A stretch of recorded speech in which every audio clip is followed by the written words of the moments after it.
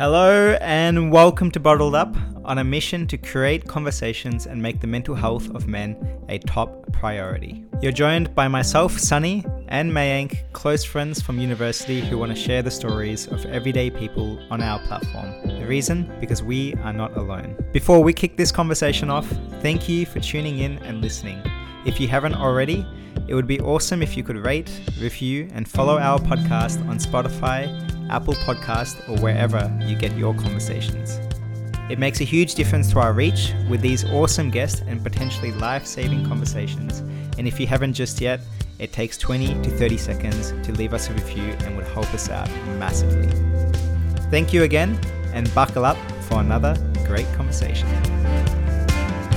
JP, man, welcome to Bottled Up. It's a Friday morning for us over here and Thursday afternoon for you over there, JP. And You're joining us from the States at the moment. And a question, if you've done your homework, a question we ask at the start of each of the podcasts is how you've slept. But given that question doesn't make sense, because normally we do our podcast in the morning, that question probably doesn't make sense in the afternoon. So we're not going to go down that angle, but instead I'm going to ask you something a little bit more juicier, because I've had a look at your Twitter, had a look at your talk, which we're going to be talking quite a bit about. And you're definitely a deep guy. And in the way you process and think, I don't know about that. In the way you process and think about things. So just to get the juices flowing, on this lovely day, it's if you were to meet another JP out there in a different parallel universe, of yourself, who would you want to bump into to meet and why? If I wait, I got confused about the parallel universe part. Yeah. So if you could meet someone, so it's gotta be someone in a different world. Have you watched any of the Marvel movies, like the multiverse? I've seen a few of them. Yeah, like the multiverse. And so imagine there's another JP out there in the world living on or maybe on a different planet, like a different Earth, and you could meet him. And when you could meet him, what version of yourself would you want to see and meet and why? Okay, that's an interesting question. I would say maybe a version of myself who is maybe more confident than I am. I think that's something that I'm still working towards, and that's very important. I found that the more confident I am, the better I perform in different spaces in my life, maybe in a social setting, maybe academically or professionally. Yeah, I've been making a lot of progress over the past few years, especially while I've been getting my MBA. Yep. But the version that perhaps is even more advanced would be nice to meet. Yeah. So that's the version I'm working towards. Yeah. Be nice and interesting to meet him, for sure. Yeah. This is the beauty in these questions, because there's always a response similar to yours that comes out, and it always gives Mayank and I the space to kind of inquire and find out more about where that's come from. And so confidence for you, has that not been a big thing growing up, and something you've only kind of starting to develop and chip away at in the last couple of years? Yeah. So maybe let's be a bit more specific. It's mostly confidence and how I present myself, especially in social spaces. Yep. So growing up, I guess I can dive into it. Yeah. Whichever angle. So the environment in which I grew up was one whereby I very much focused on academics. So I was known to be the one who does well at school. I was, to some extent, the pride of my family. So I held on to that very dearly. And, once you start on a track, people have certain expectations of you. So even my classmates, I felt, had an expectation of me to be the guy who does well at school. And I felt like I was boxed. Yeah. So it was difficult for me to flourish in other settings, especially socially, because I always felt like I was the guy who would excel academically and only academic, especially because also when I look at my brother, for example, my older brother, he was always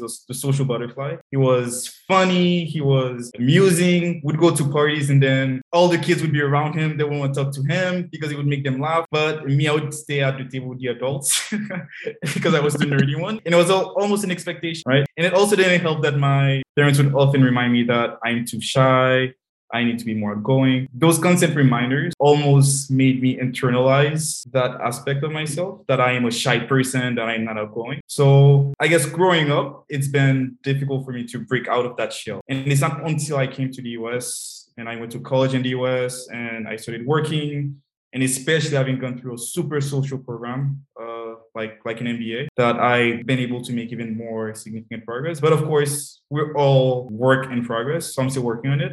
So yeah, so that's where my answer really came from. Yeah. You spoke there around expectation on yourself. Where do you think that came from? The expectation, yeah, I really feel like it's from all the internalization that I'm telling you about. So comparing myself to my brother, then accepting that he's the fun one and I'm maybe the nerdy one. The fact that my classmates, they would literally be shocked if they would see me at a party. They'd be like, "What are you doing here?" Like little subtle comments like that they can actually go a very long way. So all of that made me internalize things even more. That, hey, I'm not a super social person. I'm more of a nerd. I don't flourish well in social spaces, and I've almost made it part of my identity. So I guess now getting the confidence that I can actually break away from that is something I've been working on. Yeah. And I've been very fortunate to have surrounded myself with people who have given me the validation that I am an interesting person. I can do well in those settings, etc. So that's been very gratifying to me over the past few years, for sure. Yeah. An interesting analogy that I always use is, I think I saw it from a TED talk. I believe it was Brene Brown. I'm not entirely sure, so don't quote me on that. Yeah. But it was an analogy of an elephant being held by a rope. So the idea is that a young elephant gets tied by a rope, and they try to pull themselves away, and it's hard. So in their mind, they tell themselves, hey, if I see a rope, I probably cannot walk away from it. So now when they get much bigger and then you see them at a zoo or at a circus, there is a rope, and that rope, they still believe that it can actually hold them back. Even though they have so much strength because they're so much bigger, they still believe that rope can hold them back because they internalized it since they were a little elephant. So now I'm using that analogy very vividly to remind myself that all of those blocks that I've imposed on myself or my ropes that I need to break away from as well. That's very beautiful. That's a beautiful analogy. There's for you, JP, and for those listening in, I guess just a bit of background around you. You've obviously grown up in Haiti or Haiti, if I pronounced it right, before everyone's ruined the way they've said it. And you've studied your I've got the giggles this morning. sorry. He's actually laughing at you, not with you, Sonny. I figured that part, so I'm just going to continue going. And so, like, obviously you've studied in the US and you've just finished your MBA at Stanford, and you've just graduated. So massive congratulations to you. Thank you on that. Taking it back, a couple of steps, growing up in Haiti. What was that like for you, and I guess your relationship with your parents as well growing up, like the little JP, I guess. I want to poke a little want to poke into little JP. Cool. Well, thanks for giving me the opportunity to shed a little bit more light on my upbringing, because it was definitely not all constrained to the academics. I did actually grow up in an environment where I was fortunate to be surrounded by a lot of kids. So I had a lot of cousins growing up, and I would spend the weekends at their houses, etc. So that was very lively for a child. My mom, especially, a lot of her friends had children and would hang out with them all the time. So that was always, enriching and interesting for me as well. When it comes to my relationship with my parents, so it's definitely a loving relationship, but it's not perhaps as social. I feel you. As maybe, I'm trying to find the right word, but it's not intimate. Like open. As you would find, like we don't talk about our emotions as much, right? Especially given that. Let me give you a very clear example. So it was in 9th grade. So I was taking a national exam, and it's an exam that I really wanted to be. I wanted to have the highest score in the country. I wanted to be number one. I was super ambitious, and that was my goal. And I started to prep for it for months, literally the entire academic year. I was studying for that test, and I felt like I had what it took to actually have the highest score. And I took the exam, I got my score back, but I felt like I did not get the score that I deserved. And there's often claims that, the exams don't get corrected correctly, that whoever grades the exams, maybe they did it without paying attention. So I thought I was in that bucket, and I was sad about it because the score I got really did not correspond to all of the preparation that I put in. So I was super sad. And my dad, he saw me sad. The next day, he took me to a hospital. It's one of our big national hospitals. And then he was showing me the dire circumstances in which some people were living. He was essentially trying to show me that there are people out there who have bigger issues to deal with, and that me, not having had the score I wanted, I still passed. I shouldn't be as sad, right? Yeah. So that was so that just to give you an idea of how difficult it is sometimes to express or live out your emotions, especially in a society where being able to eat on a daily basis is already a blessing, right? So it's almost like there are limited emotions that you can express, because simply being able to go through your everyday life is already a blessing. Does that make sense? It does. Yeah. It does make sense. And like, does that?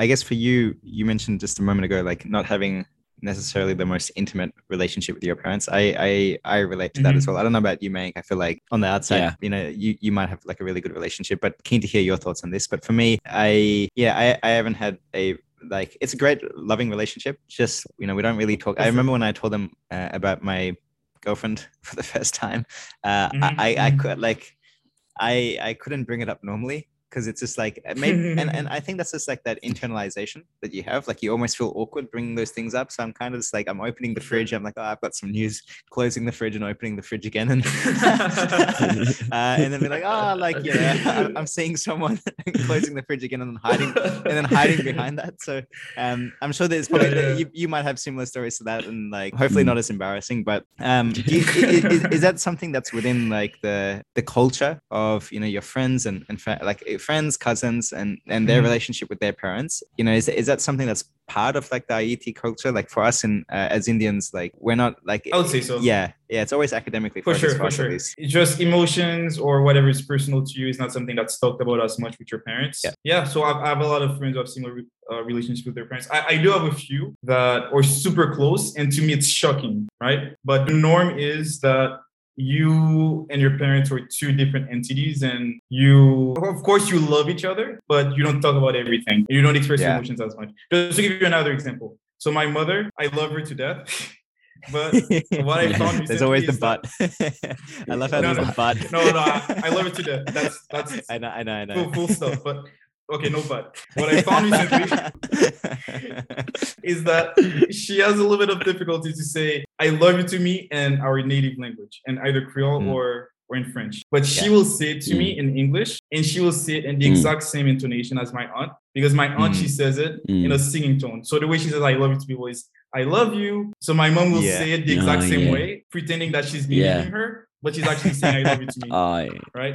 Just because we never really grew up saying I love you to each other in a very fluid way. But I know she means it. And I guess that's her way of coping with it. Yeah. And do you find like for us, like what Mayank and I have realized is like our parents haven't grown up in a generation where like this language was part of their day to day. Like this wasn't something they were necessarily educated on. And so for Mayank and I, it's like this is kind of our responsibility in some way to kind of bring up those discussions and be the first person to kind of put the foot in the ring and in the arena and start talking about it as you grow older and as you like explore more, I don't know, as you have more experiences and as you see more people getting connected to their parents or maybe not so connected to your parents, do you almost also feel that same level of responsibility, or is that something you're intentional about in some way or form, like building? I guess the question here is like being the first one to talk about these things and or trying to find more ways to connect with them than you had previously done as a teenager, as in with my family. Like with your family and for sure. Definitely. So I've done a few things, very light things. So for example, I started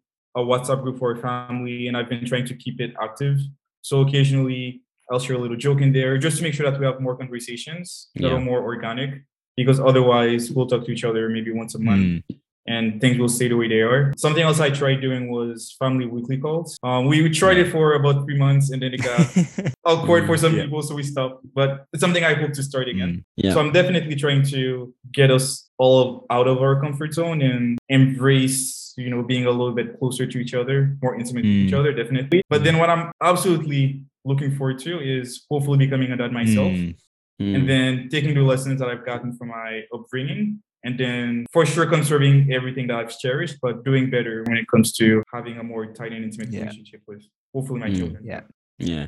Looking at I think it's really weird, like the way that we sort of look at it from a generational perspective, like particularly for people from our generation, we generally learn from the mistakes that I wouldn't say they're mistakes really. I just say that like improvement points, maybe Sunny. Adjust a bit. I think like our generation, I think based on particularly within the area of mental health and mental well-being, I feel like because that language wasn't really instilled in us, we're kind of like the transition generation, I think, like where the generation before us was mainly like the generation that didn't really speak about it. Now I guess we've felt the repercussions of not being able to speak about it. And now I guess the next generation will feel like, it's going to be part of every single day conversation, like it is the common cold or having the flu, and I think that in workplaces as well, even these, I'm not so sure if you've noticed a different dialogue, Sunny, as well, but even in workplaces at the moment, like I just feel like there's just a massive emphasis on it right now. You look at like all these top, much more open. Look at all these top athletes as well. I'm not sure. I think Sunny tells me that you're a tennis fan, JP.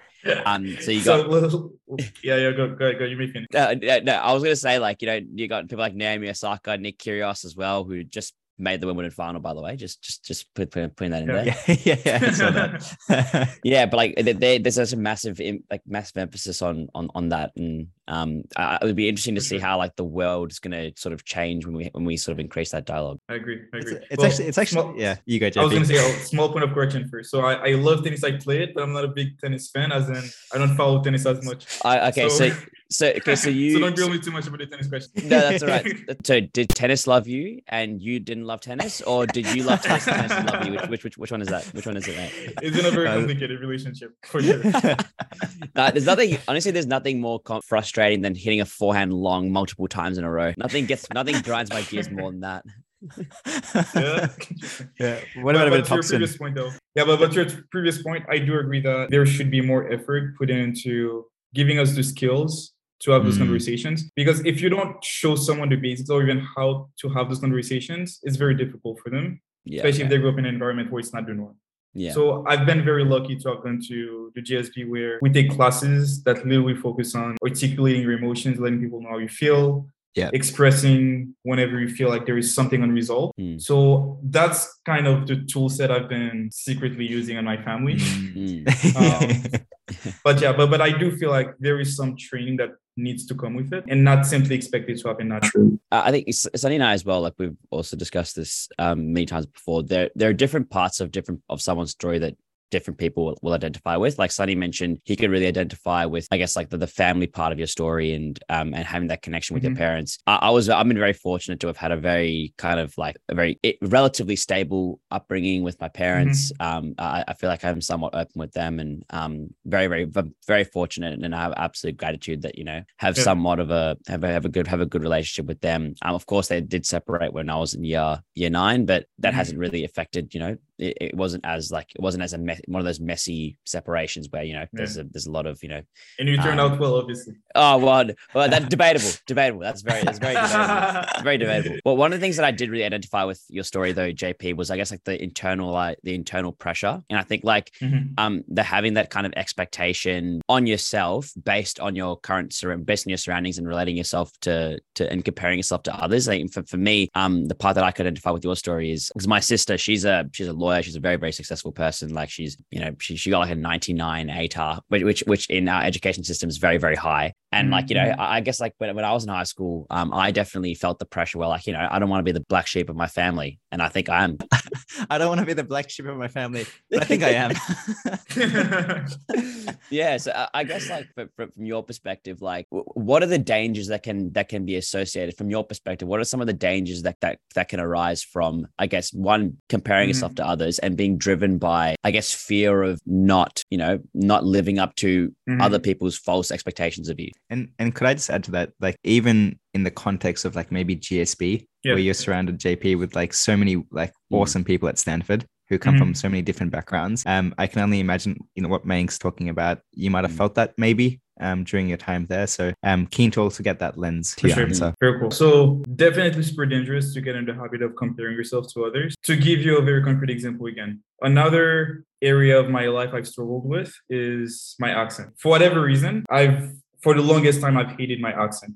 I've always wanted to sound like an American because I've always hated it, especially when I say something and someone does not understand and they ask me to repeat myself or they pretend they do and they don't. And I can always tell when they don't. That would be very frustrating. So I started to dislike the way I spoke. And I also started to compare myself to a lot of successful people. And one thing, at least from what the media told me, is that to be successful, you've got to be extremely eloquent. You've got to be able to speak like an American. At least that's the narrative that I bought into. So even before I started at UGSB, even when I started at UGSB, my very first quarter, especially because it was an environment where, you know, we have people who have really been super successful in so many different areas of their careers and their life. And it's a program where participation and the classroom is very encouraged. So people express themselves orally a lot. So then I would start comparing myself to all of my classmates. And it made me hate my accent even more. So I literally started to take a class on accent reduction because I wanted to suppress my accent as much as I could. And it's not until the instructor actually told me, hey, why are you actually taking this class? I can understand you very clearly. And I started to ask a few of my friends, very close friends, for feedback. And a lot of what my instructor was saying was being repeated to me. And that's when I realized that I'm doing myself a major disservice, right? First of all, my accent makes me unique. Yeah. Second of all, I'm putting unnecessary pressure on myself. And it's preventing me from focusing on what actually matters, right? So I've slowly grown out of it, but it's just to give you an example of how dangerous it can be. Because I would literally be in situations where I would be extremely upset, extremely frustrated for something that actually was not a problem after all. And instead, the mindset I've adopted is one of being vulnerable enough where you actually put yourself out there, ask for feedback, and ask others how they actually perceive you, how they perceive your skills, instead of internalizing what you think might be an issue for you in silo. So that's something that I've tried and that's been super rewarding to me, and I would encourage others to try it as well. Yeah. One of the things I'd be interested in as well in your response there, JP, one of the realizations that I've kind of had, and this is based off the conversations that we've had with other people, and I would love to get your thoughts on this as well. I'm not sure if I'm using the right analogy here, but like everything's like a balancing scale. So if there's one aspect, you mentioned there how you wanted to suppress your, I guess like your accent so you can fulfill that kind of identity of being like having that American kind of accent. And did you find that like by doing that, there were other aspects of your life that you were trying to make up and be a bit more like your authentic self, if you know what I mean? Like it's kind of like a balancing scale. Like there's one part of your life where it was like, I want to be like this identity, but then like you were compensating, like, where your true authentic self came out in other aspects of your life. I'm not sure if that kind of makes sense. Cause like generally the way that, when I've spoken to other people, generally, when one aspect of their life is up like this, they generally like they sort of compensate that with another activity which sort of balances things out. Were there other activities that you found that like that you were actually being your true authentic self to balance out the fact that you had to, I guess, mask your own identity by your own language? It honestly did not become it was just not sustainable. At some point I took a class called Touchy Feely at UGS. So it's known for, it's a class where people really learn to express themselves and talk about whatever's frustrating for them, and they get a lot of feedback on how they're being perceived. So I literally broke down in this class because I was so frustrated by my accent. And that's when I got a lot of the feedback that, hey, I'm actually being too harsh on myself, right? So I guess maybe that's where the authentic part came in. It was, I almost forced myself from exposing what I was doing because it was just not working, right? And it was so frustrating. So at some point I was like, hey, I need to talk to someone about this. And here's a group of people who are dedicated to helping me grow. Let me open up. So having had that environment was extremely helpful.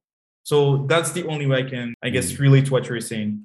Yeah, 100%. No, I understand that. Yeah. Like for you, JP, sometimes I feel like when you become too vulnerable, you lose a sense of professionalism. But actually, when you start talking about what's going on, it's a weird thing, but people end up having a lot more respect for you and actually see you as someone that they might not see in themselves, or they might see in themselves, but they've suppressed that. And so, when you're at the GSB, you're around so many people who are like, working professionals, different age groups, different stages in their life. And I'm sure at a moment in time, when you and I were talking about it a while ago, I think you mentioned something around like the first 5 or 6 months, everyone's kind of just like putting on this face or putting on this mask. And then you realize that everyone's got imposter syndrome 6 months in, or like midway through their course. And so touching on that, like for you, being authentic and being vulnerable is much easier said than done. What did that process look like for you as you were starting to unpack some of those emotions? And maybe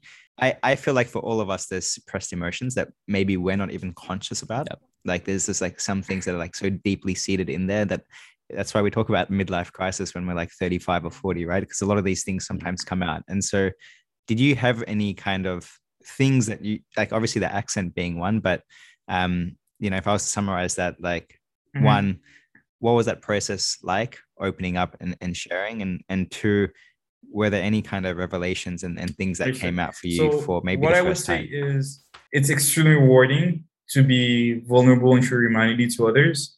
The caveat is you don't have to do it with everyone, and you certainly should not do it with everyone. To give you another example, even at the GSB. So there's a program that I was extremely interested in doing. I applied for it. I poured my heart out in the application. I even had an interview, and I revealed some aspects of my life that were pretty vulnerable, right? And then I wasn't admitted, which is fine. But the way I was told that I wasn't admitted left me a bit unresolved. So they simply sent an email saying, "Dear applicant, you were not admitted because of XYZ," right? So an environment like that, I almost regretted having opened up so much, especially because the ones interviewing me were peers. And I feel like they know so much about me, and they did not handle the delivery of my rejection in a way that is appropriate, right? But there are other areas where you can actually be vulnerable and it can be rewarding. Like that class, Touchy Feely, before people are comfortable opening up and whatnot, you spend a lot of time getting to know each other. You essentially develop a lot of trust within the group. And that makes it not only easier to share, but then when you do share, it's easier for people to stay in it with you and, you know, be in the hot seat with you and make sure that you feel resolved. It's not, hey, tell me something meaningful and then I'm going to walk away. So I think it's very important to pay attention to the setting as well and make sure that there is some amount of trust before you completely open up. Yeah, because you don't want being vulnerable your attempt at being vulnerable to leave a sour taste in your mouth, because then it will prevent you from ever doing it again, and you'll be missing out from all the benefits that can come from it. Yeah, spot on. One thing you talked about, maybe you felt that you gave away too much. And I think something to be conscious about is like, it's good to be authentic and vulnerable about your story, but there is the right place and time for that.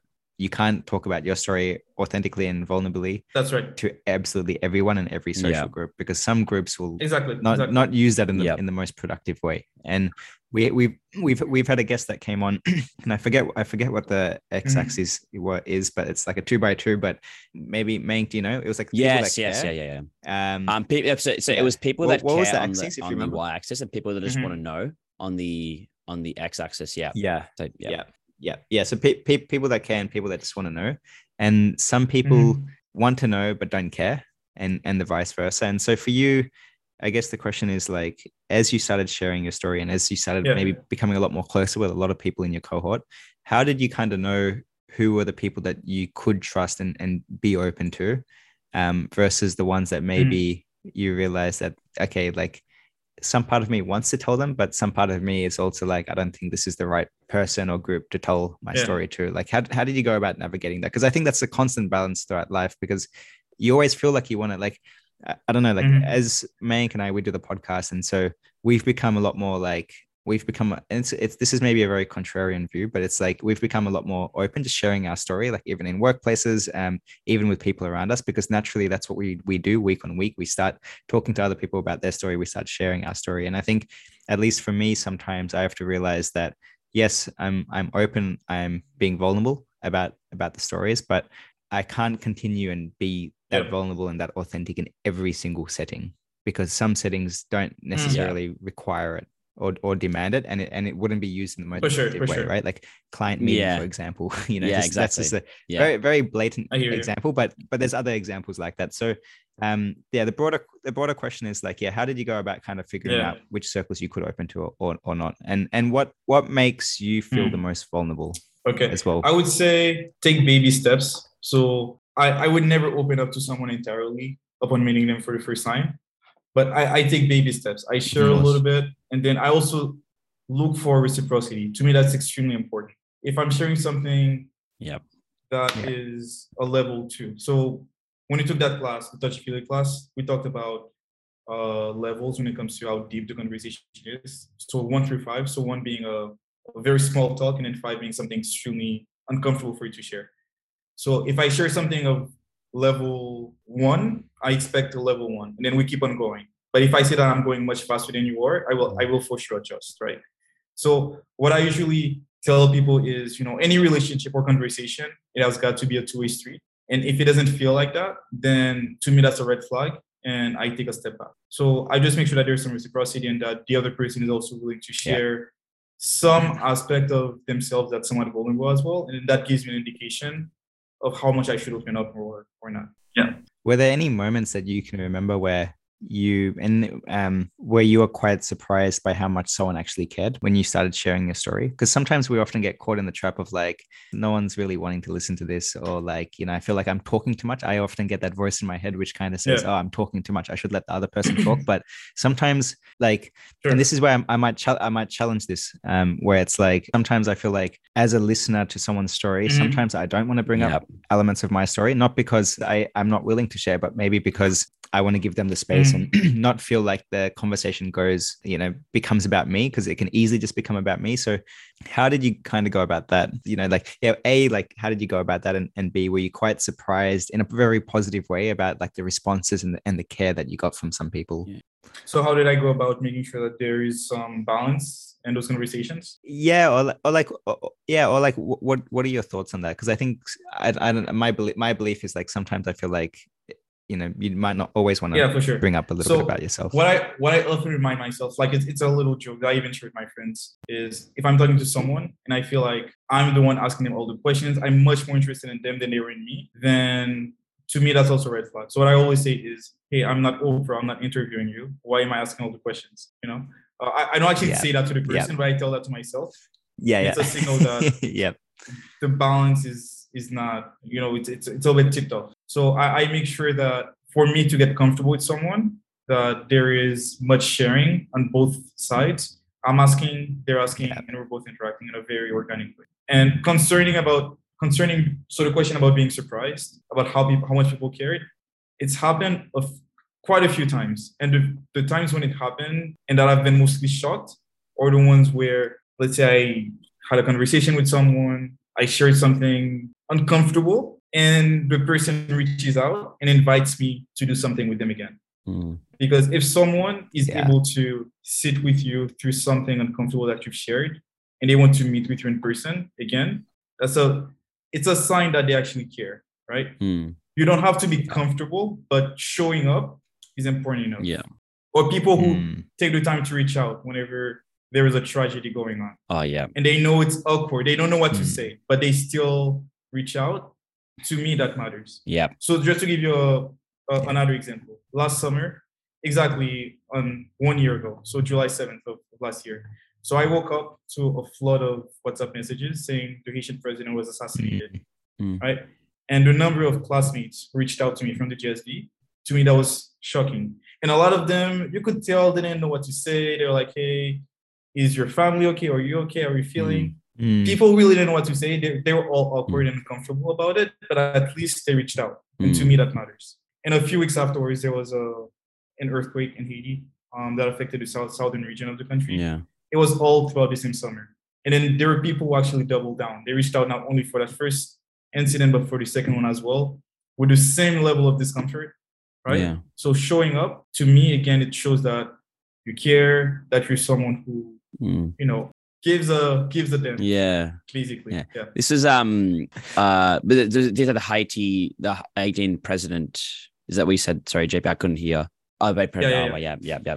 It was the president. Oh, wow. That's right. Yeah. Okay. Wow. That's in that moment, like it's I definitely identify with that, and I think what Sunny was saying before around, especially in the situations when someone is kind of opening up to you, because I think at the end of the day, and this one thing I've realized that there's a bit of individuality within everyone, and I think like for sure. at some point, like it's often very, very difficult to not put your own kind of spin on things on someone else's story. Like, for example, there was a time where I had a bereavement within my family, and then I think people came over to my place, and it was like super. It was really, really not nice. And I think in those moments, who your very close friends are, and people who gave you a call, and people who reached out. You know that who's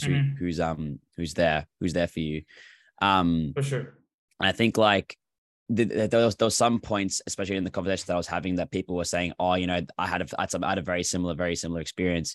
And I think at that point, it was definitely very, very helpful, because obviously there was similar circumstances, but there are some other situations where I feel like you've gone through something and that's unique to you. But then if someone's like, "Oh, I've gone through a very similar thing," it's like, and I know exactly how you feel. It's sometimes you can always go like, "Well, it's different. You don't know how I feel." It can be a turn off. And it can somewhat be a bit of a like like you're making it about you, but it's actually about me. Yeah, I don't know. Like, it's actually I find that thought. Well, that's fair.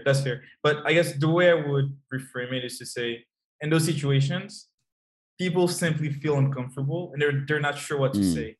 And often all Yeah, what you true. can say is, hey, I've gone through something similar. So I guess Yeah. when that happens, what I do is I try to understand where they're coming from. They're just trying to fight the awkwardness that they're experiencing, but they're willing to at least be here for you. Yeah. So that's what I focus on more, instead of saying they're really making it up. It's about the intention, Yeah. not the Exactly. intention behind it. Yep. And then it's really a coping mechanism. Yeah. To just like 100%. the lack of comfort that comes with contacting you in a very 100%. very traumatic or difficult 100%. situation. 100%. Nah, yeah, I think that's super. I think the one of the things that we've learned is looking at the intention behind people's actions. So I think that's it's very well, For sure. very well said. So I'm not sure if you have anything to add to that, but I wanted to potentially like shift gears just a little bit. As you know, JP, I'm moving overseas. I'm moving to the UK in a couple of, not a couple of days, but literally tomorrow. And I think Today, tomorrow, yeah. Yeah, I don't 24 hours. Honestly, I woke up this morning and I feel like it genuinely hit me this morning that like going for a year, and it's a bit you can get a bit nervous around like I guess the whole uncertainty that kind of comes with moving to a different country. And I guess like once I've settled all the admin and once I've settled everything, I think it will really sink in that I'm going for a year. I'd love to get your insights into when you moved over. When you Stanford, right? You moved and studied at Stanford. What was that kind of process? How did that process look like for you, and like saying bye to the family, and like how did that kind of transition process look like, and how did you deal with that kind of? I guess it's not really uncertain because you're going to Stanford, but like I think what were some of the uncertainties or some of the apprehensions you may have had at the time? For sure, yeah. So my biggest apprehension was in becoming disconnected with my friends before I got there, especially because I knew that Stanford, for a lot of people when they hear the name, they see a lot of prestige coming with it. So I didn't want to be classified as, hey, he's now this fancy, pretentious cool kid who goes to Stanford. He's probably not going to be our friend anymore. So I guess it came with a lot of intentionality to stay present in the lives of people I cared about before I even got there. So what I would do is reach out to my old friends occasionally, make sure I would reach out on their birthdays and whatnot, make time to call them, maybe a Zoom call, whatever it may be. So just staying in touch. And that's something that maybe there's going to be one or two people listening and saying, hey, actually, you didn't do a very good job at this, but at least it was intention. I was able to do it with a few people. And that's what I do ultimately.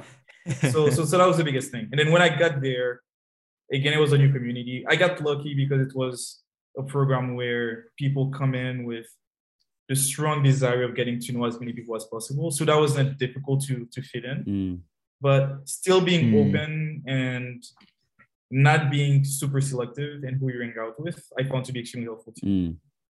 So my first few months, I treated them as a way to meet as many of my classmates as I could. And then very organically, there will be people that, you see more, that are in more classes with you, that have more, similar interests. So you double down more when it comes to hanging out with them. But not putting yourself in any box, not being in any sort of clique, I found to be extremely rewarding. So that's maybe a mindset I would encourage you to have as well whenever you onboard your new journey. I was speaking to Jenna. You might know Jenna. She was talking about like how you've got all these friends that you have outside of Stanford and before you come for your MBA. Sure. And then within the MBA, the very nature of the MBA, and like I think you guys have like an open calendar where people can just put in time whenever, and so it's like just for context, they've got an open calendar where people can see kind of when you're free, when you're not free, and maybe details around it. I'm not too sure if they do that, but it basically encourages people to just put in time whenever, because that's part of the networking culture and getting to meet that's people. Correct. And so this is something I've struggled with, JP, and I'm keen to get your thoughts on it. I really like meeting new people, but I never want to lose sight of the people and the connections that I've made already to date. And sometimes I often feel overwhelmed because there's this expectation to meet more people and put yourself out there and get to know others. With this like desire slash expectations to also like there's a desire to still stay in touch with all the friends that you've had and you know your childhood friends and things like that, but then there's also like you don't want, like, back to your point, you don't want to be seen as someone who's just like too busy for someone else. And I struggle with it a lot, and I'm keen to know for you, like, because of the very nature of the MBA where you're having to meet so many people, and as an introvert myself, like I'm not too sure if you fall into that bucket, like you do get drained from just like having extended catch up. So it's not that you don't want to catch up with people and stay in touch. It's just like I just enjoy my time and my space. And so it forces me to prioritize, but then at the same time, it's just like it's so hard prioritizing as well, you know, like there's so many great people out there that you just want to be close with. So how have you gone about navigating that for yourself? For sure. So I do also identify as an introvert, so I can relate to a lot of what you're saying. So I guess my approach was the first, again, few months, I was very much in the mindset of meeting as many people as possible, but I knew that would not be sustainable for the entirety of the program, right? So I told myself, this is hard, it's going to be draining, it's uncomfortable, but let's do it because there's a lot of benefit that can come from it. So let's stick to it for a few weeks or a few months. And then afterwards, you know, things got much more natural. So again, you know, there are people that you will see more organically and whatnot. And you're able to become much more intentional with your reach outs instead of trying to meet every single person. So that's been my approach. And also even with your old friends, it's not as if I was a super popular guy who had 50,000 friends outside of the GSB that I have to stay in touch with. I mean, there's going to be a handful of people that you for sure want to stay in touch with, but it's not as if you need to talk to them on a super frequent basis, right? So touching base once in a while is meaningful. Sending them a little text saying, hey, you know, I found this funny and I thought you'd like it. Whatever it may be, just showing them that you actually care. That's honestly enough. So you don't have to drain yourself in the process. You can definitely manage it. But at the same time, there are situations where it's worth putting yourself out of your comfort zone, even if it's for a short period of time. Because not everything in life has to be super comfortable, but at the same time, you've got to make sure that you can sustain yourself. So recognize that it's temporary, that you're not doing it forever, and then adjust whenever you feel like you need to. How, and like, maybe this is like a slight detour from that question, but like, I imagine because you're given so many, and maybe this is very contextual, maybe let's talk about it in like the context of like friendships and events that would have happened. So at the GSB, you've obviously got a ton of people that you're meeting, but then you've also got a lot of like events and things going on. You've also got internships, work, you've got coursework, which would be pretty intense as well. And there's a lot of trade-offs that you would have had to make along the way. And it can be like on our own mental health, it can be quite overwhelming with so much that's going on. How did you kind of approach and structure the way you went about making trade-offs and making the right trade-offs during your time? Very fair. So I guess the first thing I did before I started my MBA was spending 10 days by myself in Vail, Colorado. So Vail is a ski town normally, but over the summer, it's more of a hikey, very friendly town. So I was lucky. Bill Gates. Yeah. You know about that? Yeah. I watched the documentary. I saw your post. Keep going. I love this story. Cool. So the summer before, I watched a documentary on Bill Gates called Inside Bill's Brain. And apparently what he does every year, he takes about a week where he isolates himself and he takes a big bag of books and he tries to read those books, and it's a time for reflection, etc. So I wanted to try something similar, a little less intense, but with the same flavor. So I went on that trip, and then it was 10 days by myself, even though I did have a friend who came to visit me at the very last day of the trip. So I cheated a little bit. But it was very much a solo trip. And I took the time to really reflect and journal and prioritize how I wanted to spend my time in the MBA. Again, I gave myself some flexibility. We always need some flexibility in life, right? But at least I had a plan coming in and I knew what to focus on. So for me, academics would not be number one because I already had my undergraduate degree and I really wanted to launch a startup. That was one of the main reasons why I wanted to get an MBA. I felt like being in an environment like the GSBs that's super friendly to entrepreneurship would give me a booster. So there's no world in which I would have prioritized academics. So it was very clear to me that academics would not be number one. So we actually have like an award. It's called the RJ Miller Scholars. So it's for, I think, the top 5 or 10% of the class. I literally wrote down, you failed if you become an RJ Miller Scholar. So I was very much against having super stellar grades, because I knew what was important for me going to the ME was, building on my relationships, working on the soft skill development, because the GSB is it's really known for they have a lot of programs and classes that can help you in different aspects of your personal development, and then also working on a startup. So these were the things that were really important for me, and I absolutely deprioritize academics. They probably won't be very happy if they're listening to this podcast because they're an academic institution. The admissions team is just like, dialing in. They're actually our biggest listener, by the way, JP. I left the admissions team at Stanford. I love it. And then the other thing that I do to kind of sustain myself is I look for opportunities to have what I call new beginnings. If you saw my Twitter posts, I talked about that as well. That's all right. I was about to ask that as the next question, but take it away. Yeah.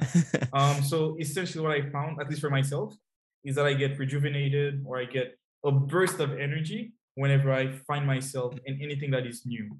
So for example, I just moved right now to Miami. And this past week has been extremely productive for me, because I've been, it's a new environment, it's exciting, and I have new goals, and I can push myself some more. And I find myself in a similar situation, just like most people for New Year's, right? Everyone has all those lofty goals and whatnot.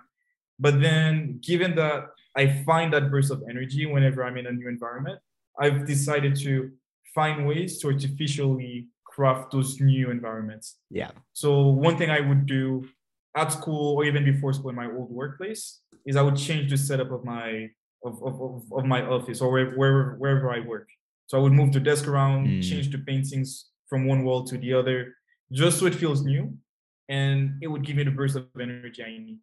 In fact, I remember a lot of my workers, when they would walk to the area where I was working, and they would see things move around. They're like, "Oh, you reached a milestone, or something new is going on," and then it would keep things interesting for me, for people around me, and that's been fun, and it's been helping me stay afloat of things. Yeah.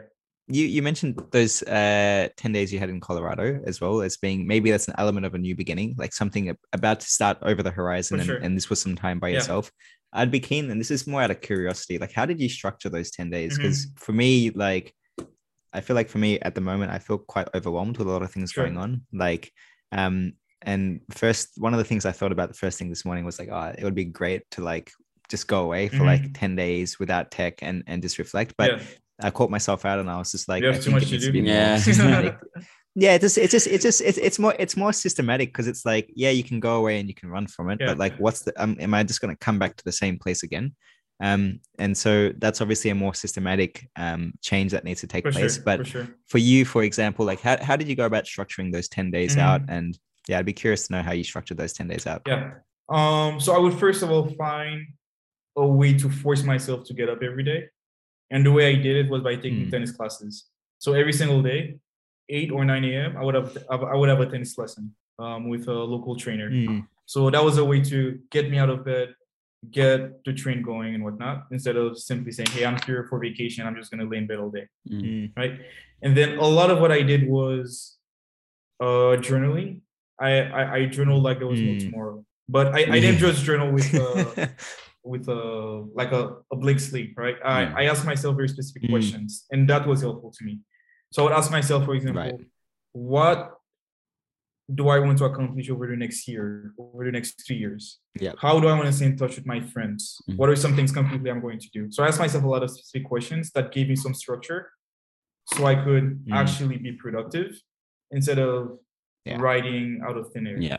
So I found that to be helpful. And then the way I summarized it all was by writing a 1-page letter to myself of what my main goals were, what I know I have to work on, and what my expectations were for myself going forward. So being able to summarize all of that in a 1-page letter helped me a lot. And whenever I got to the new destination, it felt like I was equipped with a template to go by Yeah. my day to day in a way that feels very fulfilling to me. So I feel like if you do take the time to reflect, journal, and then have some digestible takeaway, maybe a 1-page letter or maybe a few bullet points, but it's got to be digestible, right? Yeah, of course. Then whenever you come back, even to your old environment, I bet it will feel very different. A quick question is, sometimes when we're in these mindsets, it's so easy just to write what our ideal version of ourselves could be. Like, I want to be more social, or I want, like, you can make it like somewhat smart and make it time bound, etc., and build those out. But I think it's a whole nother kettle of fish, like trying to execute and act on what you've written down. What did that look like for you? Because I often catch myself out being like writing all these lofty things about what I want the world to be and things, and you don't follow through. Like, how do you go about that? So what I found to work for me is not only doing it once, but make it a continuous thing. So this process of drafting my goals and then summarizing with a letter at the end, I would do it at the beginning of every quarter and also at the end of every quarter. Yeah. And also I would write a letter to myself anytime I would be at any inflection point throughout my journey in the MBA. So altogether, I've written 21 letters over the past 2 years to myself. And then it's all the result of journaling, reflecting, and then telling myself, hey, this is a lot. Let me summarize it on a 1-page letter. Yeah. And actually recently, so I just graduated. I went back to the exact same place. I spent 1 more week. I read all of those letters. And then I came up with a few other goals and I summarized it all in another letter. Wow. Right. And then what I found is the journey of, doing it continuously. And then, for example, one of my goals was to host events because it's not anything I was ever comfortable with growing up. Again, going back to my upbringing, I always felt like I wasn't super social. So it never came to me that if I posted something, people would actually come or that it would be fun and interesting. So one thing that I internalized before business school is that, hey, I'm not someone who hosts events. So I wanted to challenge myself to host events. So it was one of my goals for a few quarters. I never really executed on it. And then when I realized that, hey, you keep telling yourself it's one of your goals. So for the last 2 quarters, I've been actually acting up on that. So I was able to host a few events in my place. There was a pretty fun cocktail night that I did. I actually like myself. Mad invite. But I was able to get there because it kept on coming up. And then at some point I had to be, a little bit more severe with myself and say, hey, you want this, it's going to be helpful to you. Freaking do it. You keep telling yourself you're going to do it, right? Yeah. So making sure that you have some way to revisit your goals and then you can kicking yourself a little bit. Yeah. That's helpful as well. Yeah. Would you consider yourself a very structured person? Was that how you define, I guess, like your day-to-day kind of being, especially being at Stanford and obviously having a lot of things on your plate? Would you consider yourself a very structured individual? And do you see yourself as someone that, needs to see the tangibility in everything that they do? I would say yes. I love to have some structure, but I also love to have some leeway. Yeah. So for example, one of my habits that I tried to develop while I was in business school was journaling every single day. But I gave myself, So I was being pretty intense, but I gave myself the freedom and the flexibility to not have to do it every day. Because what I find is if I tell myself I've got to do it every day, then it becomes dreadful at some point. And then I stop entirely. Yeah. Or the other thing is even in my daily journals, I ask myself very specific questions. Yeah. Right. Some of them might be what's something I learned about myself, what's something I did well, what could I have done better. There is a list of specific questions, right? Because I want to have some structure, but I don't force myself to answer every single one of them every day. Yeah. There are days where I answer just one. Exactly. There are days when I answer all 10 or 15 of them. Yeah. So I do give that freedom to myself. To be a human being about it as well. Right. Yeah. So I'm seeing a lot of similarities between you and Sunny. I don't know, Sunny. I'm not sure if you realize this, but like that was, I think one of the themes that we've I can tell. Because one of the things that I feel like spoken about on this podcast is obviously the intentions. We spoke about intentions before around other people's actions and the intention behind those. But I think there's also another part of intention where it's like our intention on ourselves and being having intention for our actions.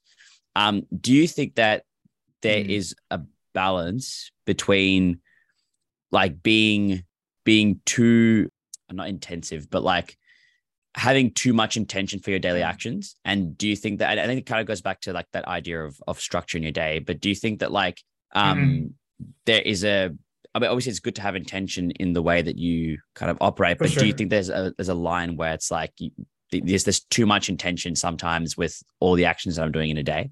For sure, which is exactly why I allow myself to not do it every day, right? Because at some point it's like, man, what are you doing? Because you don't want it to be too overwhelming, and you also don't want it to be too artificial. Like one of the questions I used to ask myself is, who did I help today and how? And then what I found is I would actively look for ways to help people. And these would be like very small things. It would be something like holding the door for someone or offering to help someone carry a bag.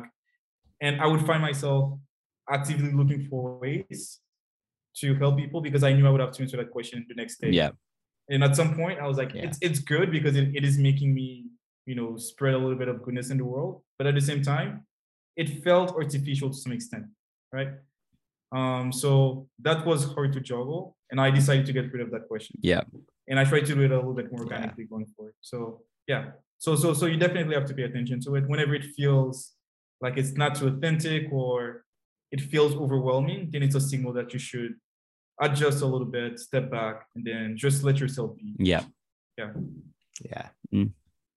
Yeah. I don't know about you, Mank, but I'd be quite keen to see those questions you asked yourself. Like not your responses, like the questions themselves, and maybe like, if you're open to it, like maybe that could be something we could put in the show notes for people that are listening happy to share. and want to go down that reflective exercise. Absolutely. Yeah, that'd be awesome. You got it. I think Mank and I always talk about this. Like, I won't go down the rabbit hole of our experience with journaling and the January experience and stuff like that. But long story short, Mank and I individually both went to a cafe, spent about like 3 hours there.